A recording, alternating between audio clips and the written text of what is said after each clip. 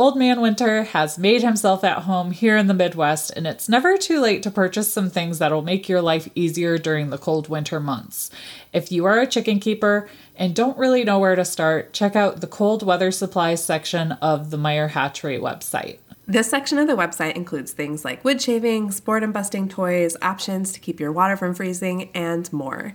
It's so easy to add all the things you need to be a successful winter-ready chicken keeper to your cart. Go to MeyerHatchery.com, click supplies, and navigate to the cold weather supplies section. And don't forget, you can get $5 off your online order when you use code DRINKANDFARM at checkout. Welcome to We Drink and We Farm Things. This is the farm comedy podcast that is an adult happy hour for the farming community. We drink adult beverages, talk about the ups and downs of farming things, and give zero clucks about not having the perfect farm life. We keep it real with you and share the mistakes we've made and what we've learned so you can feel less alone in this farm thing. We drink things, we farm things, we drink and farm things. Oh, hey there, Sam. Oh, hey there, Bev. What are you sipping on over there? It looks fun. It is fun. So this is another mocktail from the Simple Goodness Sisters. It is a version of a fig highball, and it's actually really easy to make. All that it is fig cardamom shrub, which is the simple syrup that they sent in that month's box, and club soda. Oh, that is easy. Yeah, that's it. And I stuck a little cinnamon stick in it to make it pretty, and a straw, because it's kind of a soda, so I thought a straw was appropriate. There you go. But yeah, it's really good. The fig cardamom syrup is delicious. It was about 1.5 ounces of the syrup, and I just topped the glass with ice and then topped it off with club soda. So yeah, easy way to make fancy soda. Yeah, I like it. So what are you drinking over there? So I am drinking a white hot chocolate because I was like, oh crap, we're recording. Oh crap, it's the morning. Technically we're in February, but we're recording this in January. So we're still following dry January.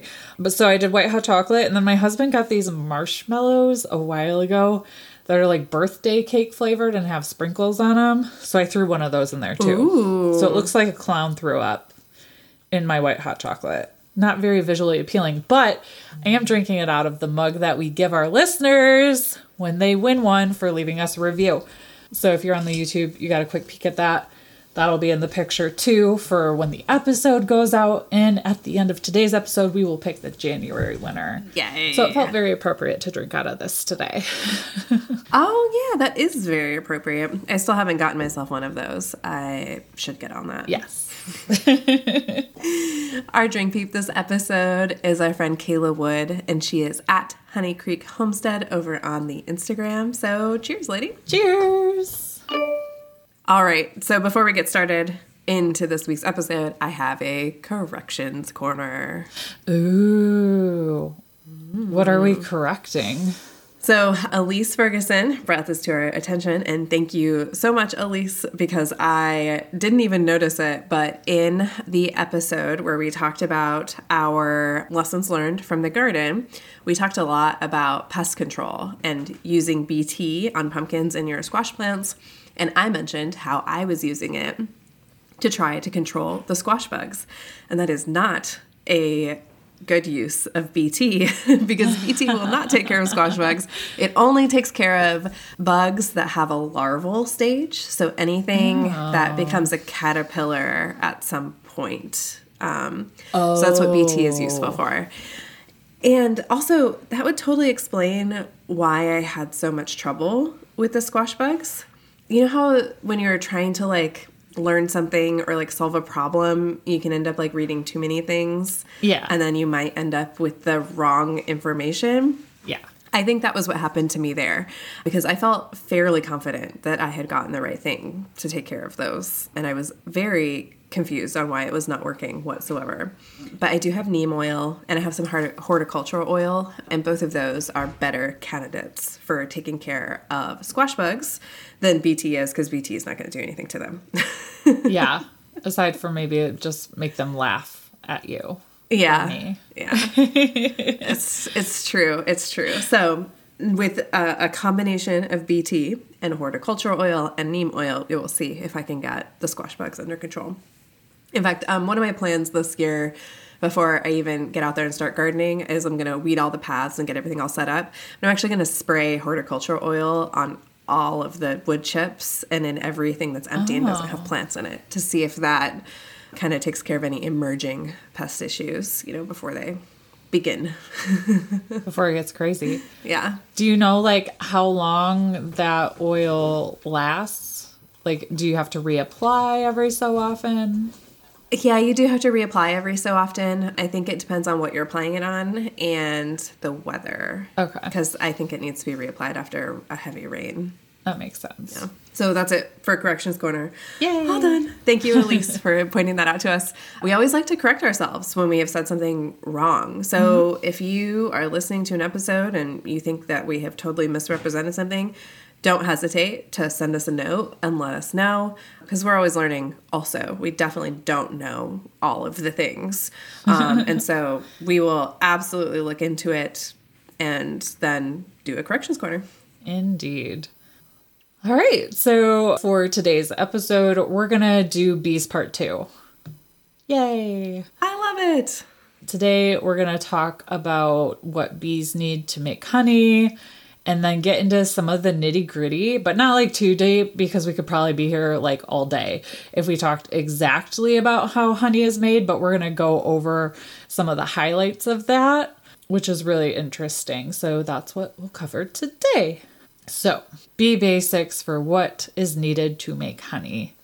Nectar and water equals honey. Seems pretty easy, right? I had no idea. I always thought they used pollen to make honey. Well, they do. So adult bees actually don't need much pollen. However, bee larvae needs lots of pollen because of the high protein content. So they do need it. Okay. But it seems like maybe nectar and water are a little higher on the list. And then obviously they need a place to live, like a hive, so they can do their thing. So those are like the top things they really need right out of the gate. All makes sense. They also find vitamins, carbohydrates, lipids, proteins, and minerals extremely necessary. They require each of those things to raise healthy new bees. So this in turn means that raising healthy young workers and eventually foragers, that just happens if you have all those basic requirements for what they need. And that in turn creates a thriving colony. So it's not just all about the honey. There's some other things that need to happen to make the workers healthy enough to make said honey. That makes sense.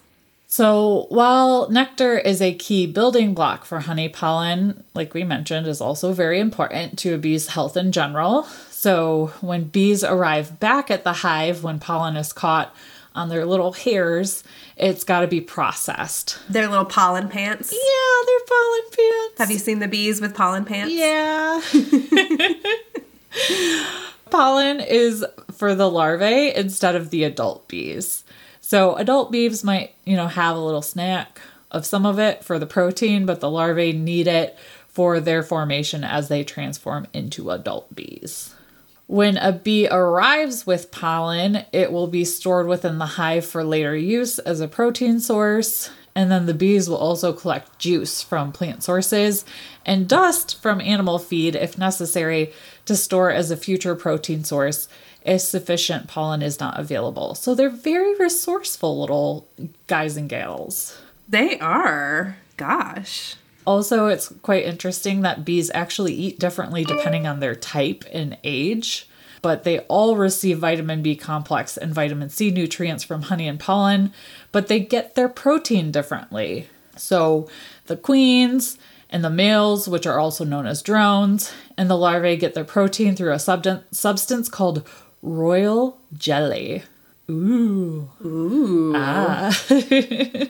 Fancy. And you might be asking yourself, well, what the heck is royal jelly? And it's just a secretion from the worker bees that they give off. Oh. So I shouldn't say just. Not as... Not as fancy. It doesn't. No, that kind of takes the sexy right out of it, doesn't it? Saying it's a secretion from the word. Secretion is right up there with moist. Moist, yes, yes. So worker bees usually get their protein from what they are collecting and storing for the later date. So there's your bee basics on what they need for their little circle of life to work out. Now I can't stop thinking about secretion. That word just makes me go, ugh. Yeah. Almost more than moist, I think, because I've almost been like desensitized to the word moist. But secretion feels new It does. and violating. It does. It's very violating to the ears. All right. So let's get into the really fun part, which is how honey is made. So the first thing, foraging for nectar. Bees will actually stick to a 5-mile radius of their hive when they're foraging, though they generally try to stay as close as possible, which is interesting because I didn't know that before researching the episode.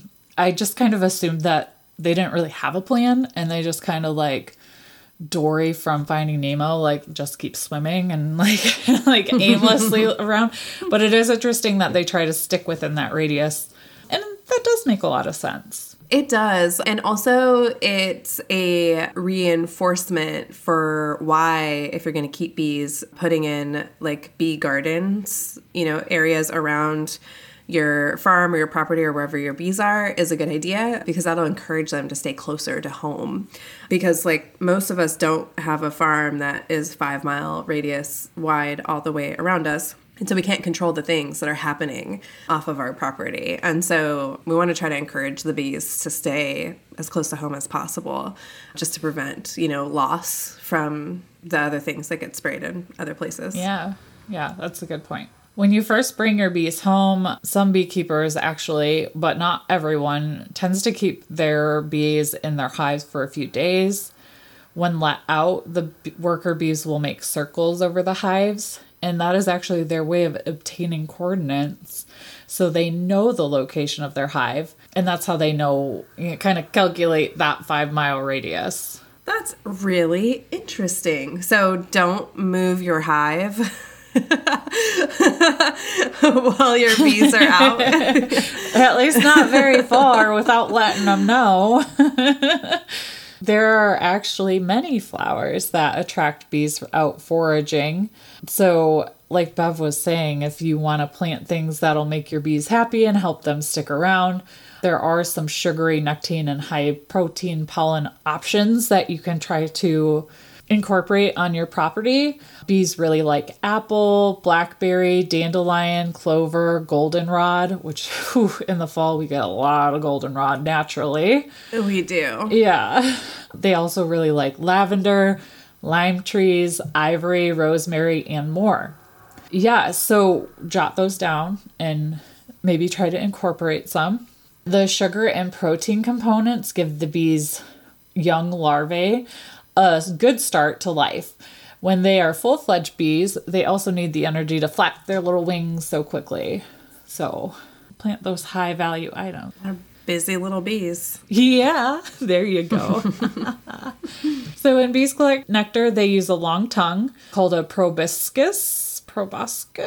Oh, I should have Googled that one before we started. Proboscis.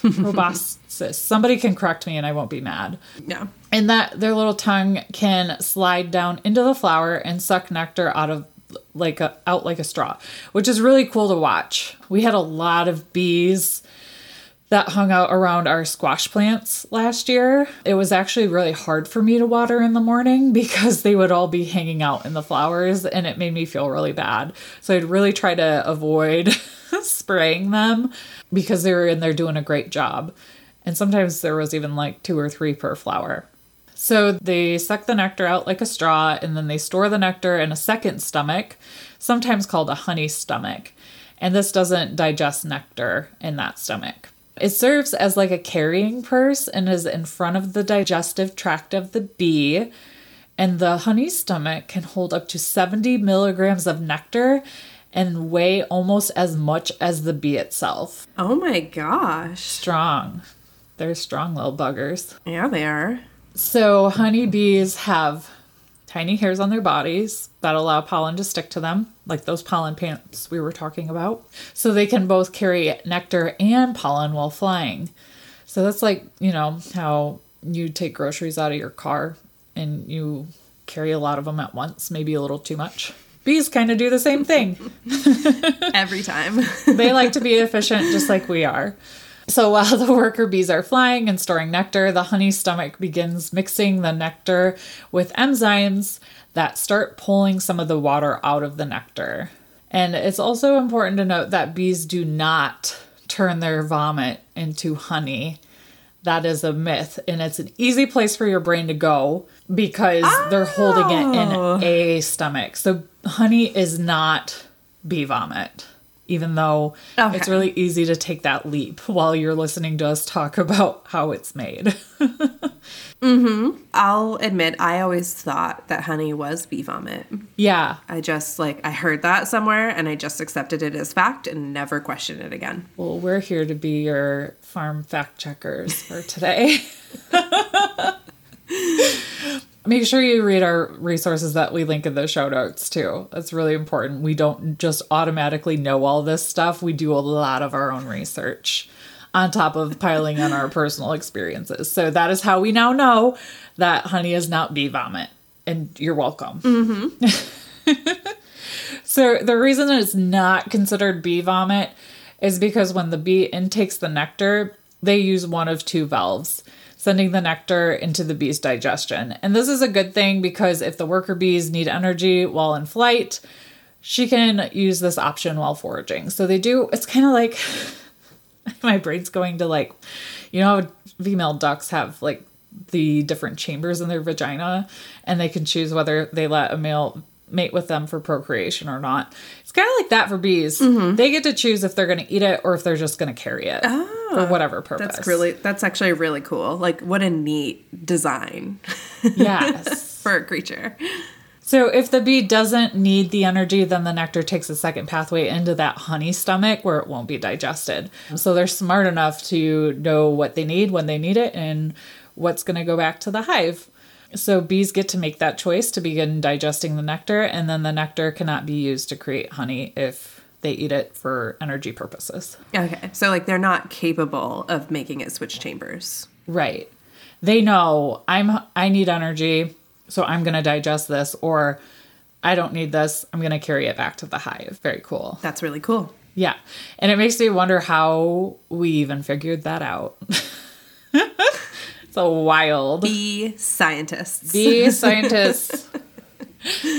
So do bees prepare for summer? And the answer is yes. Bees will actually forage heavily in the spring to get ready for summer because in summer there can be a lack of or scarcity of certain things like water. So they're really preparing for a summer drought when there is little growth or pollination to take place. So bees are preppers. They totally are. Yeah. Well, and some of it depends on your region also. We practically live in a rainforest where I'm at. So the bees don't necessarily have to do that because there's always, flowers and water and stuff around. But in a drier area, which is not, that far from me, you don't get as much rain as I do. You probably need to prep. Yeah. Selective prepping. Regional bee preppers. All right. So the next thing is what happens when the worker returns to the hive. So what that worker does is they take the nectar that they foraged and there will be a younger worker bee waiting. So like a little bee apprentice, just chilling and waiting. Aww. These are actually referred to as house bees. Cute. And the house bee's job, yeah, so cute. The house bee's job is to suck the nectar out of the honey stomach of a forager. And to me, I know it's not vomit now, but that sounds like some kind of hazing ritual. That's kind of. You are the younger worker bee. You are stuck in the house, and you will suck the nectar out of my stomach. Ha ha ha. So once that nectar is transferred, the house bee will then chew it for about 30 minutes, which is a long time, I feel. Yeah. So while chewing, what the bee is doing is adding enzymes to the nectar to break it down, and it actually forms a simple syrup. The enzymes also reduce the water content in the nectar, and this makes it easier to digest and less likely to be plagued by bacteria while stored inside the hive. So that's a really important job. Yeah. Moisture equals bacteria in most circumstances. Yes. Moist. All right. The next step is spreading the syrup. So once this process is complete, the worker distributes the resultant syrup over the comb of the hive. And this is accomplished by spitting up the nectar that bee has chewed for the past half hour. And she's going to deposit this into a cell in the honeycomb. So this is probably where you recognize the product that we all know and love. Mm-hmm. So then that bee spreads the tops out to maximize the surface area so that water can continue to evaporate from the honey syrup and it'll get thicker over time. Additionally, bees help reduce the water content by fanning the honey with their wings. Very cute. Just they're so cool. They are pretty cool. Like, I knew bees were cool, but now I'm like have a new appreciation for them. Yeah, for sure. All right. So finally, the last step is capping the honey. So once the honey is to the right consistency and the water content at the right level, a bee will cap it with beeswax ready for later consumption. So the capping process is rather intense too, because what happens is the bees will excrete. So we have secretion and excretion. So this time the bees are excreting a substance from their abdomen to cap the honey. And this comes from wax glands on their abdomen. The glands push out sheets of this substance made up of scales, which dry to form beeswax. Ta-da! They're like adorable little factories. Yeah, they really are. They're amazing. Mm-hmm. Yeah. They can do a lot with their little tiny bee bodies. Yes. Yeah, it kind of makes me feel lazy, honestly.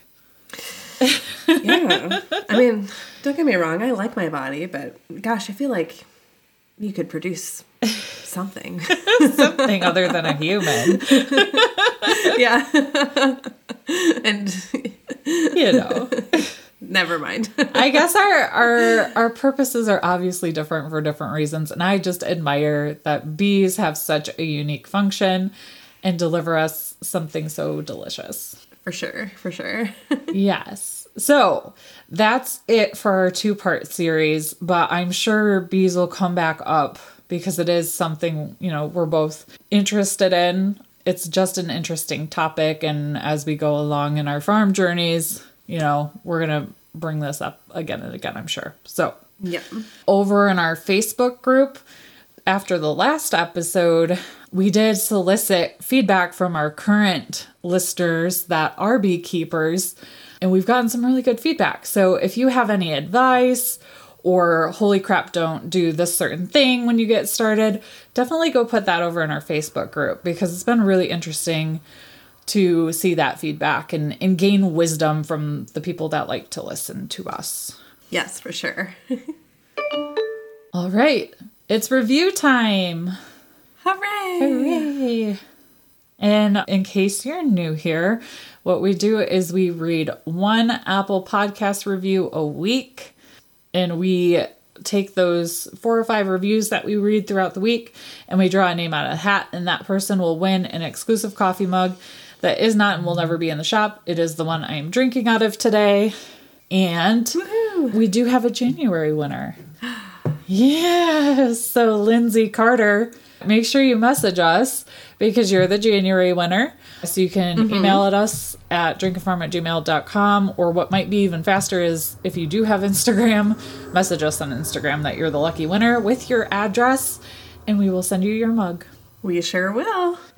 How exciting. Yes. And we do have a review to read this week. Bev, do you want to read it? Sure. Alrighty. So this is a 5-star review from The Farmer and Her Dog, and the title is Fabulous. And she says, Thank you, ladies, for this podcast. You keep me inspired and motivated to try new things on the farm. I dairy farm with my husband, and while this takes up most of my time, I do have a few things of my own to add some variety. So far, I have laying hens and a vegetable garden. You both are entertaining. Keep up the good work, Liz. Oh, thank you, Liz. Thank you. So nice. Such a nice review. Yeah. Oh, and before we move on, not only can you leave us an Apple Podcast review, but you can also call and leave us a voicemail, and we'll make sure the phone number is in the show notes. So if you prefer to call and leave us a voicemail, you can absolutely do that. Sure can. All right. Just really quick housekeeping. Be sure to send us your can't evens. You can post those in our Facebook group, or you can email them to us at drinkandfarm@gmail.com. We use those can't evens in our mini-sode, and those are the two places that we can gather them easily and get them put into the format for a podcast. So if you've come across anything that you just can't even and you want to share it with us, be sure and do it one of those two ways. And make sure you take a look at today's show notes to find links to the articles we've discussed. There's also a link to a survey that tells us how we're doing, and you can do that, and it's totally anonymous. All of our social media goodness and our merch shop. Yeah. Yeah. So that's it today. That is it. And until next time, Drink, farm, and give zero clucks. Bye now. We drink things, we farm things, we drink and